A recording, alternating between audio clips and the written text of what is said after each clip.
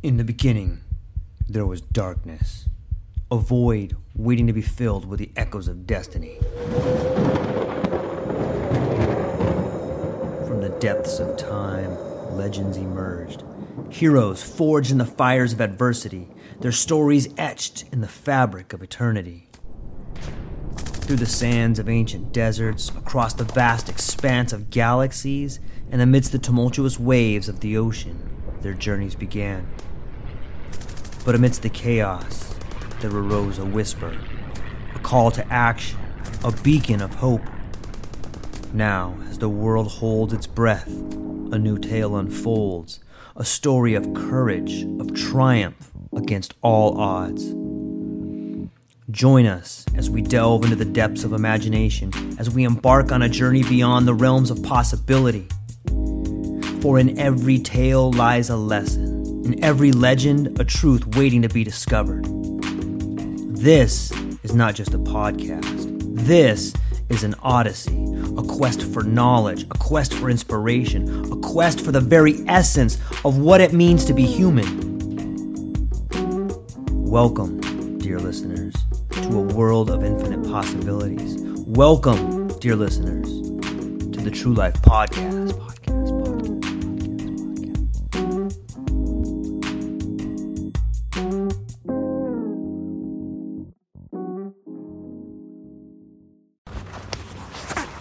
Good morning, all my friends. How you guys doing out there? I missed you yesterday. I was thinking about you. I was like, I wonder what everybody's doing. I wonder if they miss me. Because you know what? Damn it, I miss you guys. I miss you guys, man. But I had a little time to think yesterday. And I've been going down the deep, dark rabbit hole. The rabbit hole of technology rising and the pathway of supply chains and mapping the future of global civilization. And I've been getting into that book, Parag Khanna, and I've been comparing and contrasting it with Patrick Wood. And I came up with a little bit of analysis, and I just want to run it by you guys here and to let you know what I think. I think that what you're seeing right now is the inevitable clash of civilizations between the United States and China. It's a clash of cultures. It's a clash of ideas. It's a clash of governing. It's a clash of leadership styles. I think there's something called the Thucydides trap, and that is when a young power is coming up and will soon take the place of the older power, much like the U.S. did to Britain. And if you go back in history, you can look that up and check it out. So I know most people can't see this, but you can listen to it. So I will work hard and try to describe exactly the maps that I saw so that I can paint you a mental picture of them. Hopefully they'll be clear. If you close your eyes, think of a map of China. For all my friends in Europe, this will be way easier for you than my friends in America. All right? That means to all my friends in America, you better step your game up. Better start checking out a globe. I'm just playing. I can talk a little shit to you guys because I love you. Okay, so close your eyes, think of China, and then think about the coast of China. And then draw with your finger a small circle around all the little cities. Well, they're not so little. But all the cities along the coastline of China, they're like their own entities. The cities in China, that economic model is a lot like the states in the United States, except they're based on the city model. That would mean that the governor of that city is a lot like the president, has a lot more authority, and is governed by looser laws. As long as you achieve the goal that is set forth by the governing body of the nation, you're free to utilize whatever methods you need to use in order to accomplish that goal.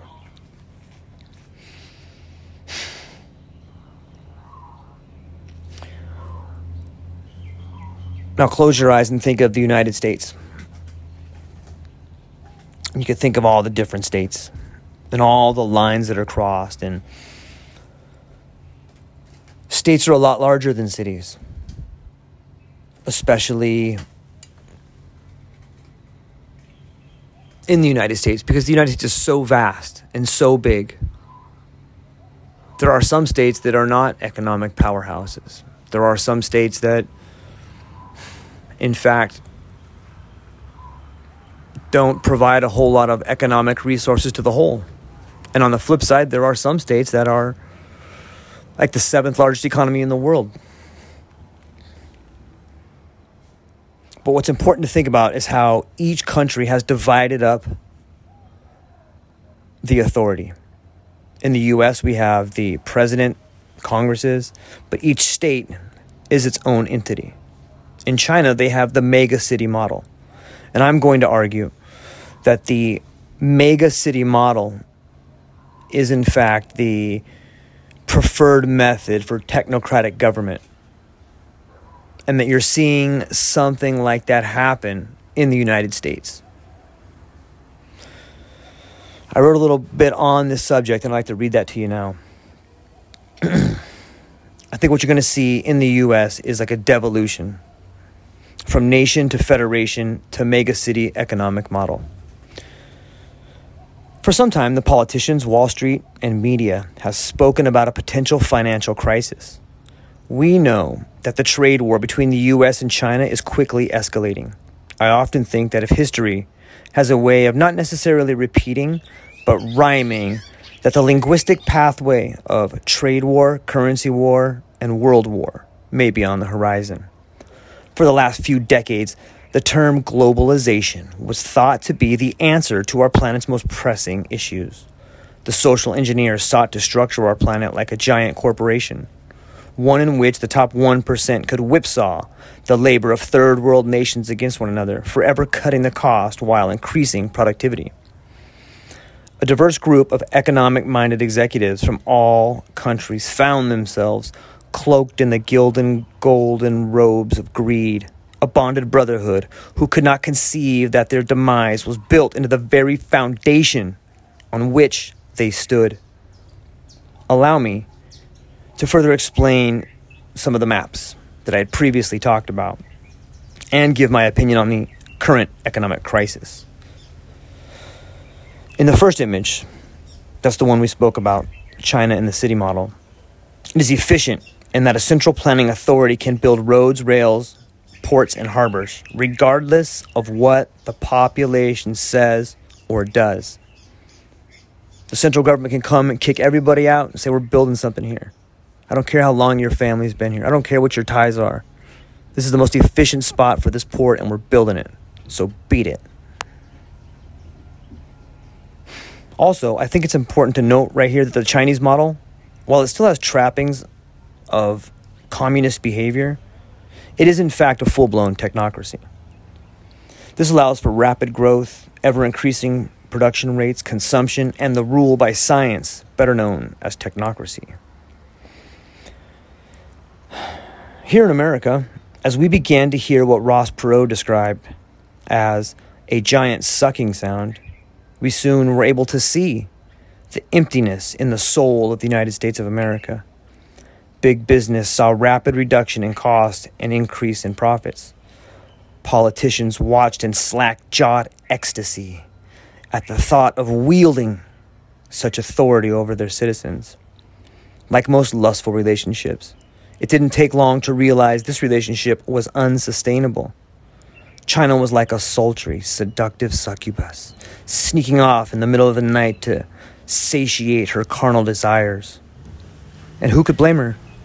The bellicose, big-bellied impotence of Wall Street fat cats who claim the ability to have infinite stamina were lucky to pull the gun from the holster without shooting their foot.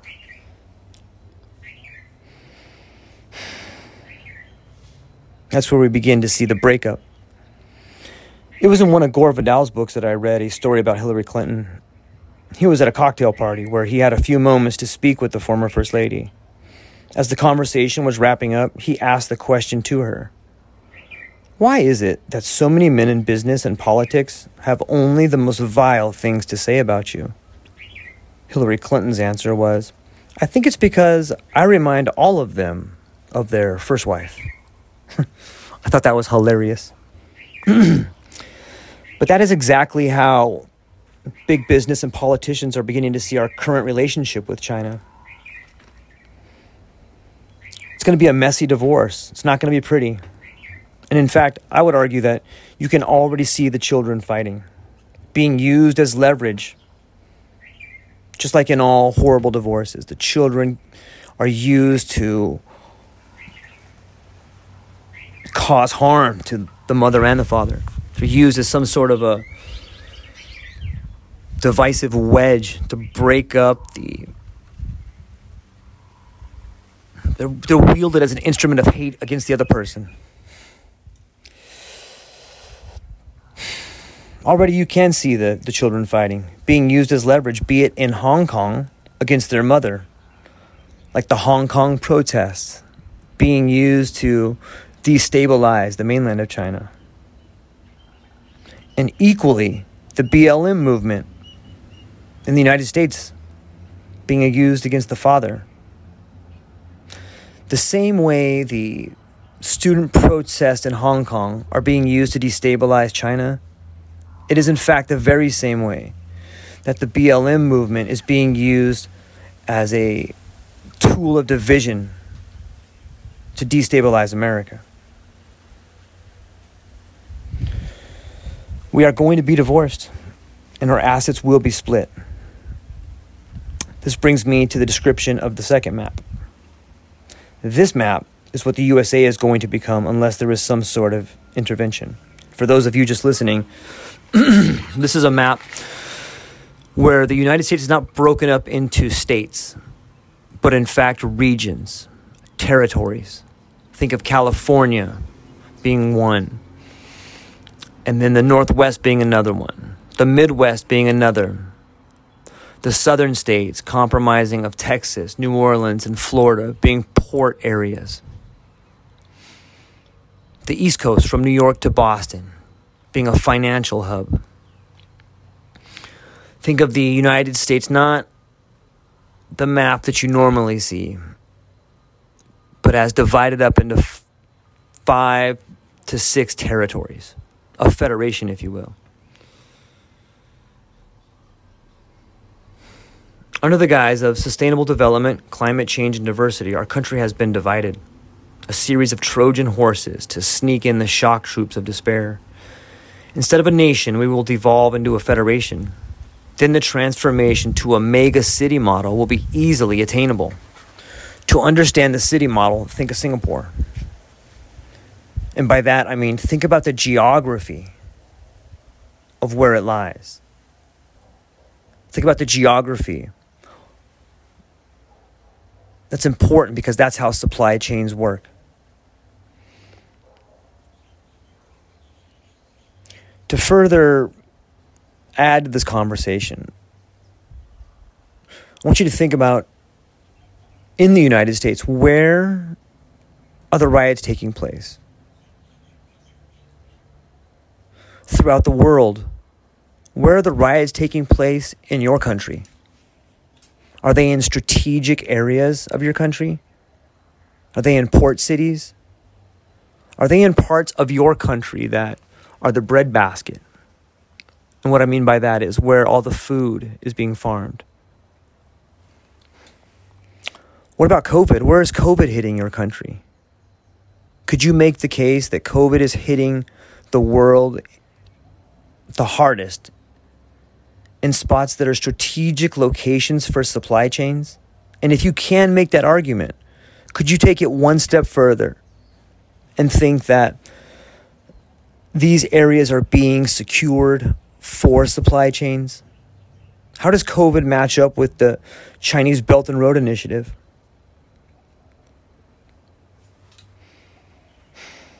In the U.S., there's a lot of states that are being really locked down. I think of California. I think of New York.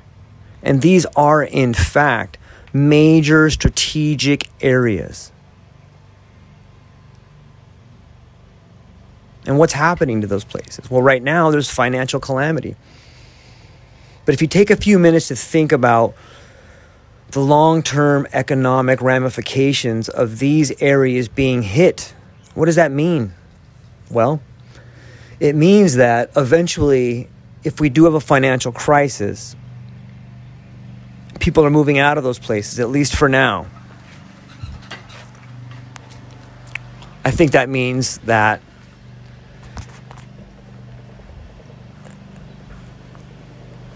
you'll be able to pick up property there really cheap.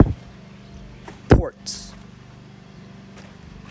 Especially if you were part of the financial institution. Isn't it interesting that there's been so much financial corruption since COVID?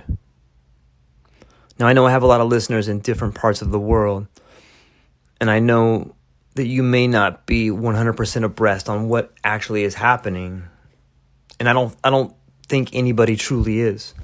However, let me fill in some people that are not in the U.S. some of the things that us in the U.S. have seen as far as economic malfeasance. What we have seen is the biggest transformation of wealth from working people to the richest 1%. We've seen a transfer of wealth on such a grand scale that it's almost unthinkable. The disregard for the dollar. There was recently a government policy that, in very vague terms, allowed anyone in the USA who could prove they had a business to apply for a loan of up to $2 million that would be given to them without any scrutiny. And there was so much fraud that happened. It's also interesting to point out that on that particular stimulus deal, that the banks in the United States made $12 billion in processing fees. $12 billion. I would argue that these particular stimulus packages for the people are in fact just bailouts for the corporations. They are in fact ways to try and keep American business afloat so that they cannot be hollowed out by foreign entities. Additionally, you could also say that this is the exact transformation that we talked about earlier. This is money being pumped from the very last working Americans, from the very last system into the new Chinese-style American system. In order for us to have a federation in the United States, there must be devolution. We must break up the initial 50 states. And where is the money going to come from? Well, the money is going to come from the transfer of wealth that we just saw. There's going to be what is known as consolidation. And that's why the mom and pop spots are going to be run into the ground. They're not allowed to go to work. They're not allowed to open up. Whereas any company that has over 500 people, well, the government doesn't tell them what to do. But anything less than 500, the government will tell you, hey, you guys, they're going to make it so that you can't work. They're going to make those places go out of business so there's zero competition for the biggest people. And when I say biggest people, I mean companies like Amazon, multinational corporations. You're going to see the consolidation of small businesses into the big ones. You're going to see the consolidation of power into the mega city model that was made popular by China. And I think that's happening not only in the U.S., but throughout the nation. A good way to help you understand this, it's so hard to see when you're in the situation. You know what I mean by that? Like, if you're in a relationship with somebody, it's difficult, especially if you're really blinded by lust, or you're a little bit younger, or your judgment is clouded by emotion. But all of us have had a friend where you could see their relationship and just know, oh, this is never going to work. But the person in that relationship can't see it. The reason I bring that up is if you want to know what's happening in your country, then tune in to the happenings of another country. Because what we're seeing around the world is the same thing. And it doesn't matter if it's black or white or yellow or red, or it doesn't matter how round your eyes are, or what color your hair is. What's happening in our country is happening in your country.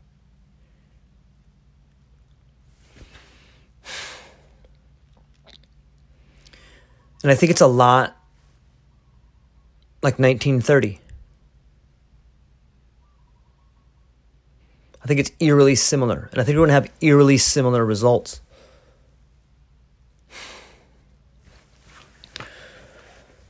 You know, when you talk about sustainable development, when you talk about Agenda 21, when you talk about a more diverse culture, when you talk about equality and diversity, what you're really talking about is trying to use the scientific method to make the world a better place. And that is the very definition of technocracy. You could make the case that Germany in World War II was a technocracy. In fact, you know what? Let's move down that path for a minute, because I would also like to reference. Is everyone familiar with Ted Kaczynski, better known as the Unabomber? I get it. I don't agree with everything that guy did. However, if you read his book Technological Slavery, he forecasted a lot of what's about to happen, and I want to kind of go down that path right now and explain a little bit about why that guy did what he did and how it pertains to our situation today. And in order to introduce that topic to this conversation, I want to start off with a story. And that story is about a Aborigine tribe in the 60s called the Yuryanet. And the Yuryanet were an Aborigine tribe somewhere down between New Zealand and Australia on an island, I believe. And they somehow were able to stay uncontacted and have their tribal unit and their tribal way of life intact until the 1960s or 70s.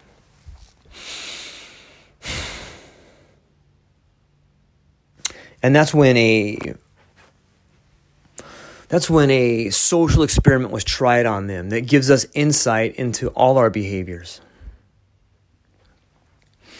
And what that social experiment was that in the 60s, a group of missionaries went to this island, and they handed something out. But before I tell you what they handed out, let me tell you the main technology of the Yuryanet of that tribe.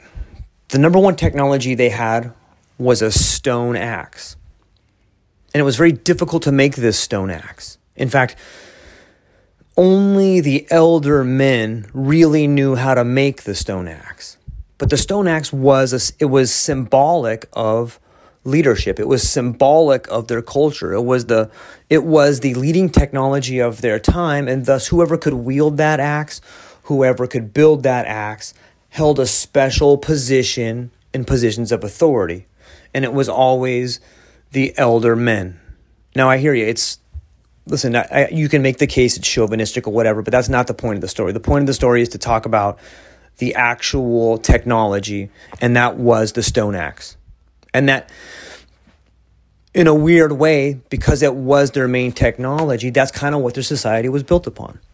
So now that I filled you in there, the group of missionaries came down, and they thought, wouldn't it be nice to bring this tribe, who only has stone axes, a big shipment, a large crate of steel, well-made axes. And so they did. They brought down a big chest and they went to the island and they landed there. And when they landed, of course, everyone was skeptical of who are these new people bringing gifts, right? The old adage of beware of people bringing gifts.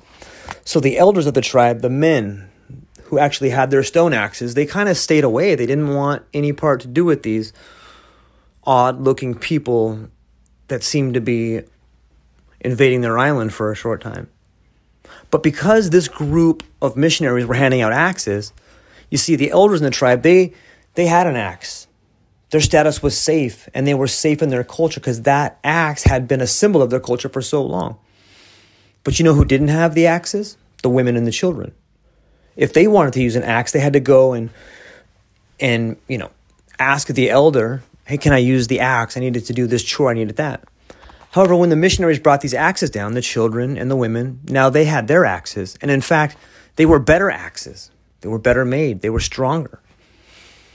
And so the missionaries documented over a course of, I think it was 3 months, what happened. You guys have any guesses what happened? You guys want to take a guess before I go any further? Come on, you guys know what happened. Well, according to the documents of the missionaries, they were, in a very short time, it fundamentally changed the way that society was working. One of the very first consequences, I'll call them unintended consequences, were that the amount of work almost stopped. You see, they no longer needed the stone axe. So all the chores, all the craftsmanship, all that was done relatively quickly, and the people in the tribe began spending more time sleeping. And it was at that point in time, in some of the missionary logs, where they began to see, what do we do here? That was like their first inclination of maybe this isn't a good idea. Because the stone axe, and because the axe were one of the most valuable things in the tribe, the new axes became more valuable than the elders. And with it changed their culture. It changed their culture because the women or the children no longer had to go to the elder man and ask him, hey, may I use that axe? It also broke up these tribal ceremonies that were about the axe. It broke up the guilds of men who were able to make the axe. It destroyed a complex social network.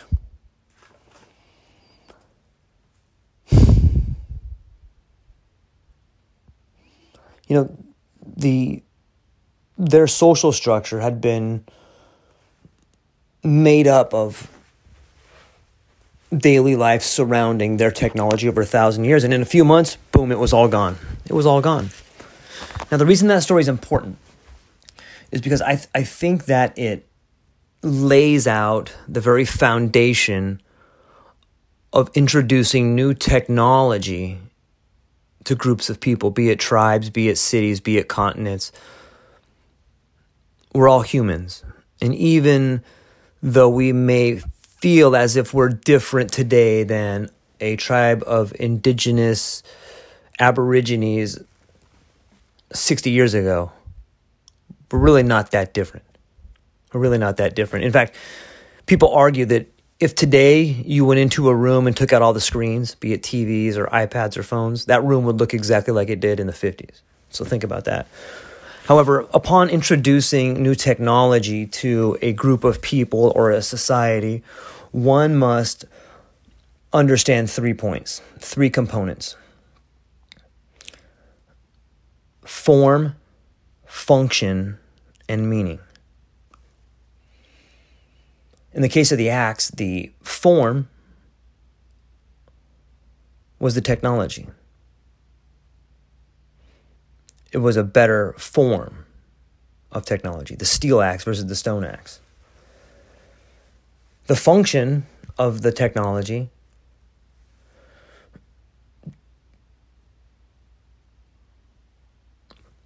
was to hold together the hierarchy, the status, the group cohesiveness amongst helping prepare for the daily activities. You see, in both the tribe and the missionaries had somewhat of an understanding of both of those, the form and the function. However, what neither of them understood about the technology was the meaning. The meaning. Neither understood the meaning. Because the meaning was determined over time through absorption of the technology into the receiving culture.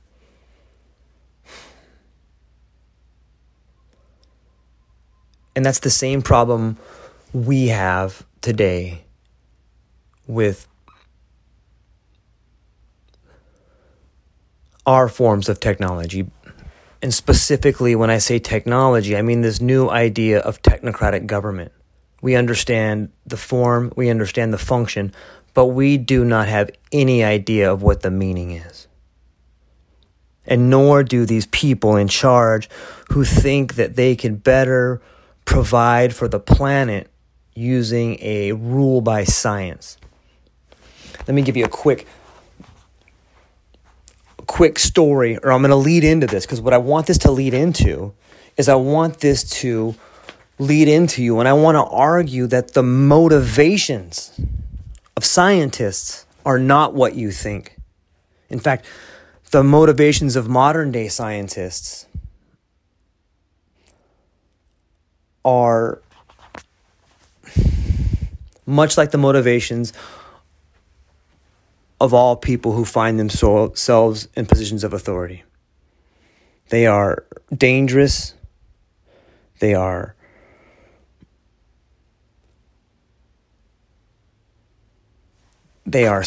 shrouded with egoistic, narrow sight.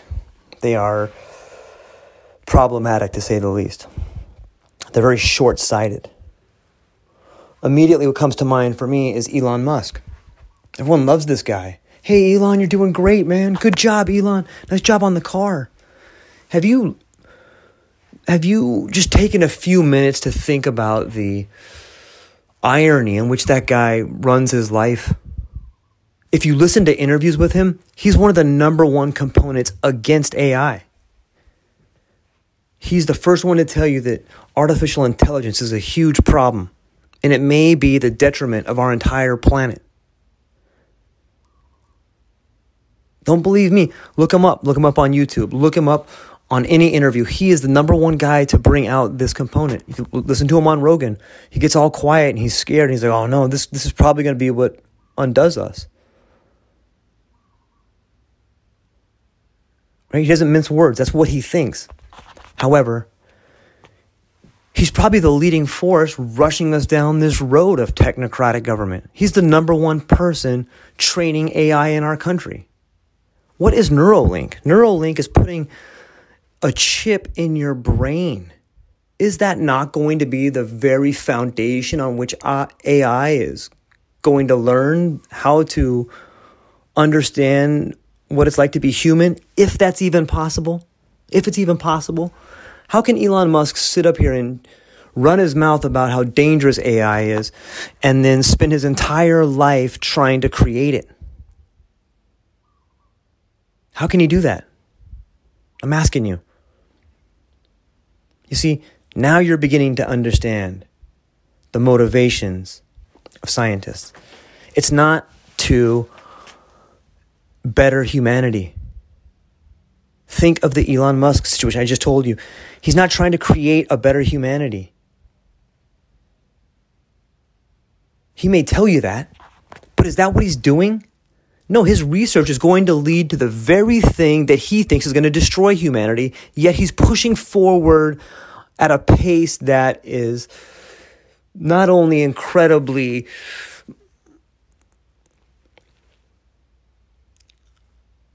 problematic, but it's unsustainable.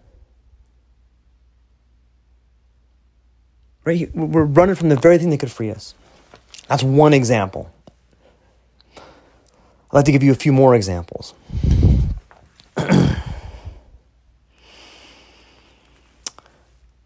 Let us think of Wernher von Braun. Everybody remembers him, right? He was the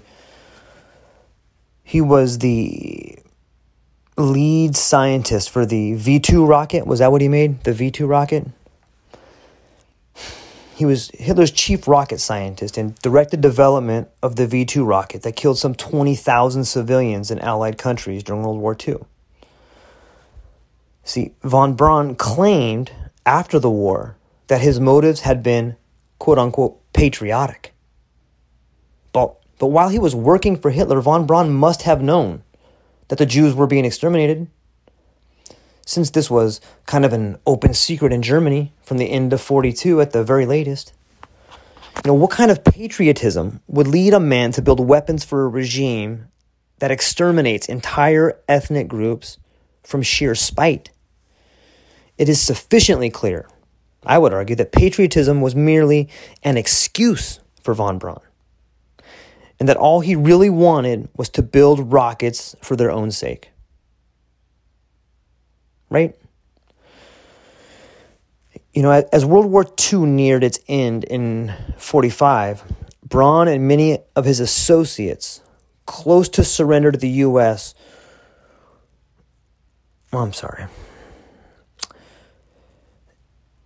As World War II neared its end in 45, Braun and many of his associates chose to surrender to the U.S., where they believed they would likely receive support for their rocket research. And they did. And they did. The point here is not that building weapons for Hitler is morally equivalent to building weapons for a democratic regime like that of the U.S. The point is that scientists commonly attribute to themselves noble-sounding motives, such as patriotism, that don't necessarily have anything to do with their real motives. And no, this practice is not limited to those who build weapons for dictatorial regimes. So there's two. We got Elon and von Braun. And isn't it interesting that both of them were leaders in rocketry in their time? Isn't it interesting that that was in 1930 when von Braun did it? Isn't it interesting that it's close to 2030 now? Isn't it interesting that the same ideas that plague our nation today plagued the nations of other countries then, almost exactly? Right? The world doesn't repeat. History doesn't repeat, but it rhymes. And we're close to the same thing.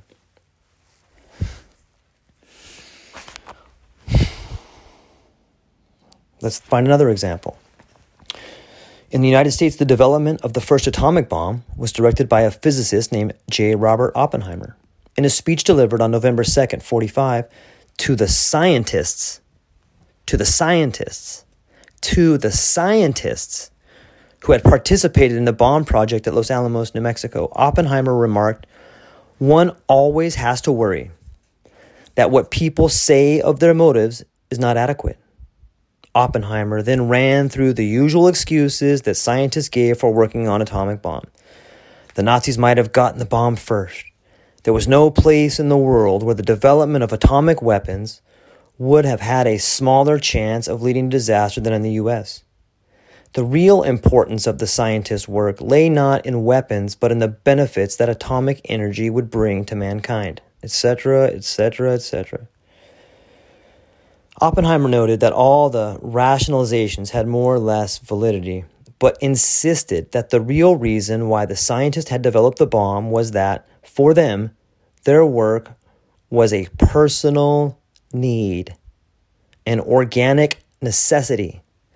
Scientists, in Oppenheimer's view, lived by a philosophy according to which the acquisition and diffusion of knowledge was an end in itself, independently of whether it brought any practical benefit to the human race. The implications of Oppenheimer's speech are evident, even though Oppenheimer did not state them clearly. Scientists work not for the benefit of humanity, but in order to satisfy their own needs.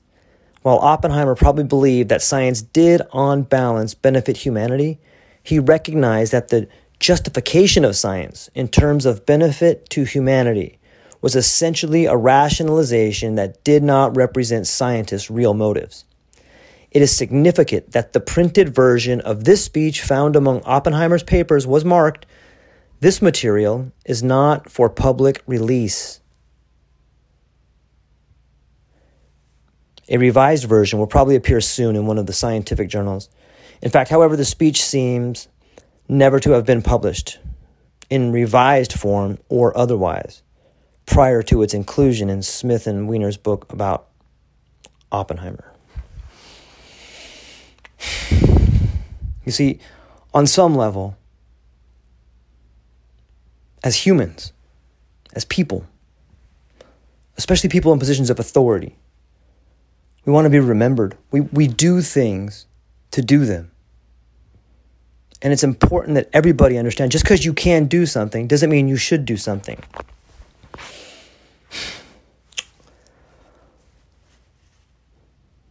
That's two. Let's find another one.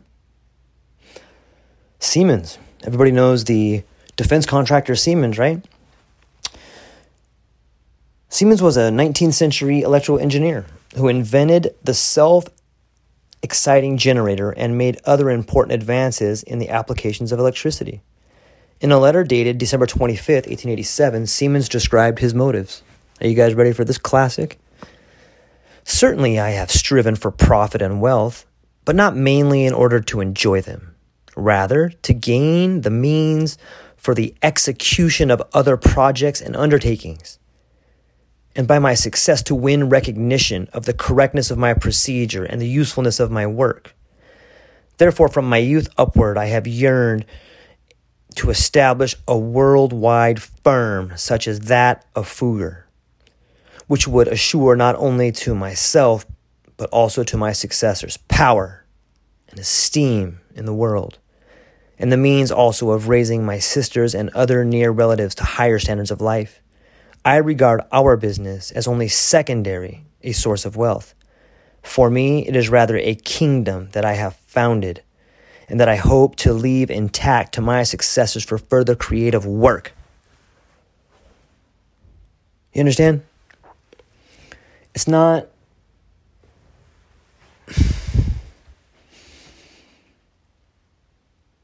a legacy of bettering humanity. It's a legacy of conquering. It's a legacy of power. There's not a word about the benefit of humanity. But if you notice, he puts the importance in his speech on the execution of projects, undertakings, creative work for their own sake.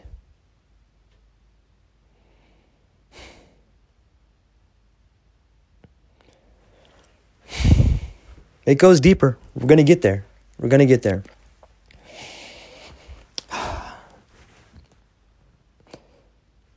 You know, some people think about, so we've talked about rocketry and weaponry and electricity. Oppenheimer. Let's talk about another area of science. Scientists who work in the fields having an obviously humanitarian purpose, such as the treatment of disease, are motivated by a desire to benefit the human race, right? How about the biologists? They clearly care about making humankind better, right? In some cases, perhaps, but in general, I think not. This is from a bacteriologist named Zinsser. And this is what he wrote. Never having had any close association with workers in the field of infectious disease, he shared this misconception of the noble motives which impelled these queer people. And not quite understanding how anyone could be impelled by noble motives, he asked us, how do bacteriologists get that way? As a matter of fact, men go into this branch of work from a number of motives, the last of which is a self-conscious desire to do good. Did you hear that? Let me read that part again. As a matter of fact, men go into this branch of work from a number of motives, the last of which is a self-conscious desire to do good. The point is that it remains one of the few sporting propositions left for individuals who feel the need of a certain amount of excitement. Infectious disease is one of the few genuine adventures left in the world. about the only genuine sporting proposition that remains unimpaired by the relentless domestication of a once free living human species is the war against these ferocious little fellow creatures.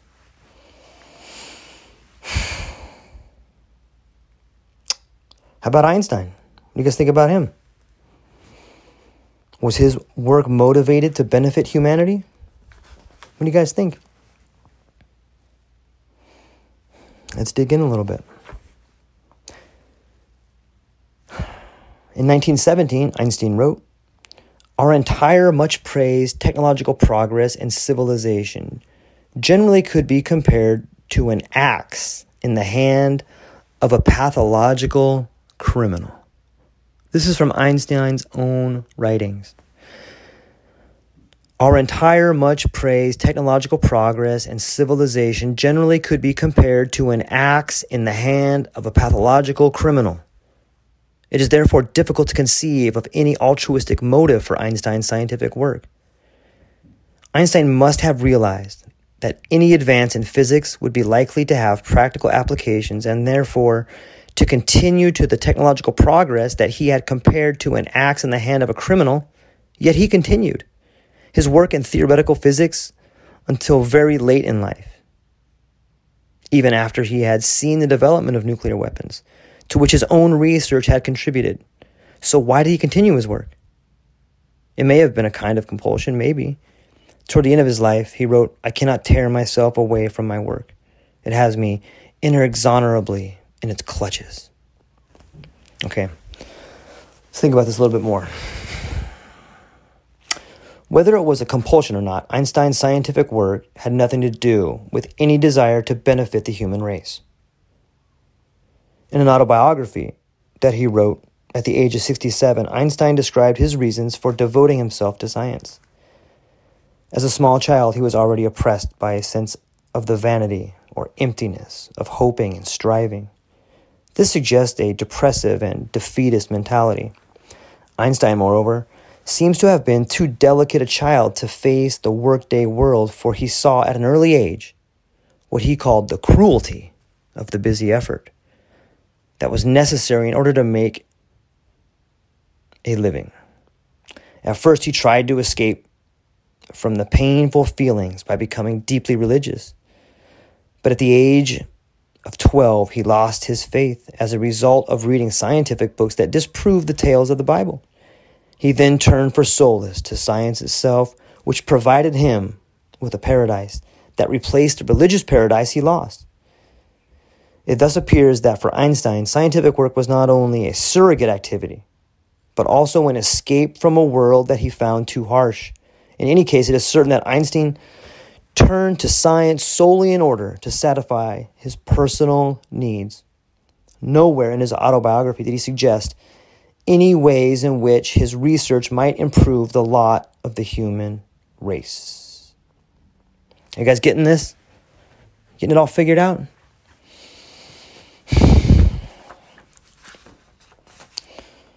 There's a few more. Let me just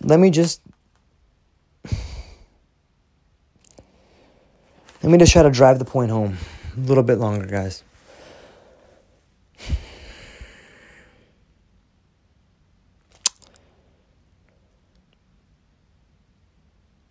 Let me try to explain. I think by maybe defining ideology, I can better help people understand the situation. If I were to explain ideology as the following. Ideology offers a different version of the relation between the motive and what it motivates. The materials which compose an ideology and which it organizes can face the full light of day, so to speak. They are not only allowable, but honorable, and they constantly seek to affirm the relationship with the recognized social values. The aspirations of the believer are translated into ethical and social terms by ideology. That's hard to think about. I know, and I couldn't break it down any more simplistic than that, but I will read it again so that you can take a moment to mull it over in your head. Ideology offers a different version of the relationship between the motive and what it motivates. The materials which compose an ideology and which it organizes can face the full light of day, so to speak. They are not only allowable, but honorable, and they constantly seek to affirm their relationship with the recognized social values. The aspirations of the believer are translated into ethical and social terms by ideology. But the ideology that represents science as a humanitarian enterprise is belayed by the actual behavior of scientists. The image of scientists as dedicated humanitarians originating at a time when too many people, it seemed plausible to assume that scientific and technological progress were unequivocally beneficial, and when scientific work usually was not very, can't think of the word, respected, I guess, or I can't think of it. An occasional applied scientist might become rich. We've already noticed the case of Siemens and Alfred Nobel, the inventor of dynamite. He provides another example. But typically, the scientist toiled in the laboratory year after year on a professor's meager salary for sheer love of the work. Hence, he gave the impression of being an unselfish idealist. A few scientists even refused opportunities to profit financially from their research. Thus, Röntgen, the discoverer of X-ray photography, donated the money from his Nobel Prize to a university, and both he and the Curies, who discovered radium, declined to patent the processes they had invented. So there's nothing surprising about the fact that scientists acquired a reputation as unselfish benefactors of mankind, which in some cases, no doubt, they believe themselves to be. But all that changed during the course of World War II, when science demonstrated its crucial importance as an instrument of power. That's according to Norbert Wiener, a distinguished mathematician and pioneer computer scientist, wrote in 1956. The face, the ideas, and the motivations of science all changed during the course of World War II, when science demonstrated its crucial importance as an instrument of power. In most previous times, the personnel of science had been seated by the austerity of the work and the scantiness of the pickings. Thus, an ambitious man with slightly antisocial tendencies, or, to put it more politely, indifferent to spending other people's money, would formerly have avoided a scientific career, as if it were the plague itself. From the time of war on, these adventurers, who would have started out as stock promoters or lights of the insurance business, have been invading science. Just like today, our best and brightest go into finance, come up with derivatives of way to use money to make money without building anything.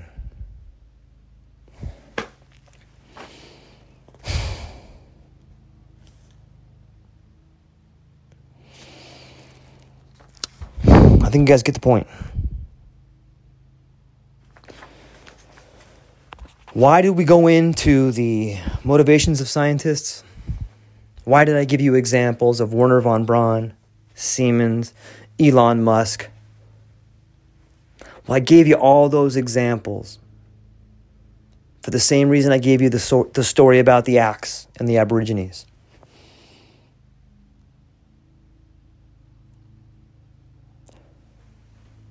The motivations of scientists are not altruistic. The motivations of scientists are not to better humanity.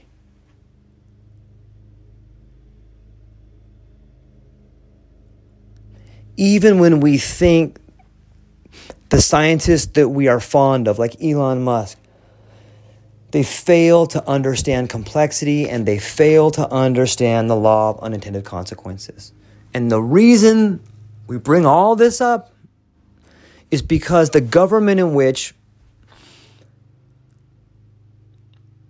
the United Nations, the Silicon Valleys, the Bill Gates, the United Nations, they want to bring in a technocratic government which is ruled by science. They don't truly understand the long-term unintended consequences that it's going to create. And again, in closing, we are right now on the cusp of the 30s. Do you truly understand that? History doesn't repeat, but it rhymes.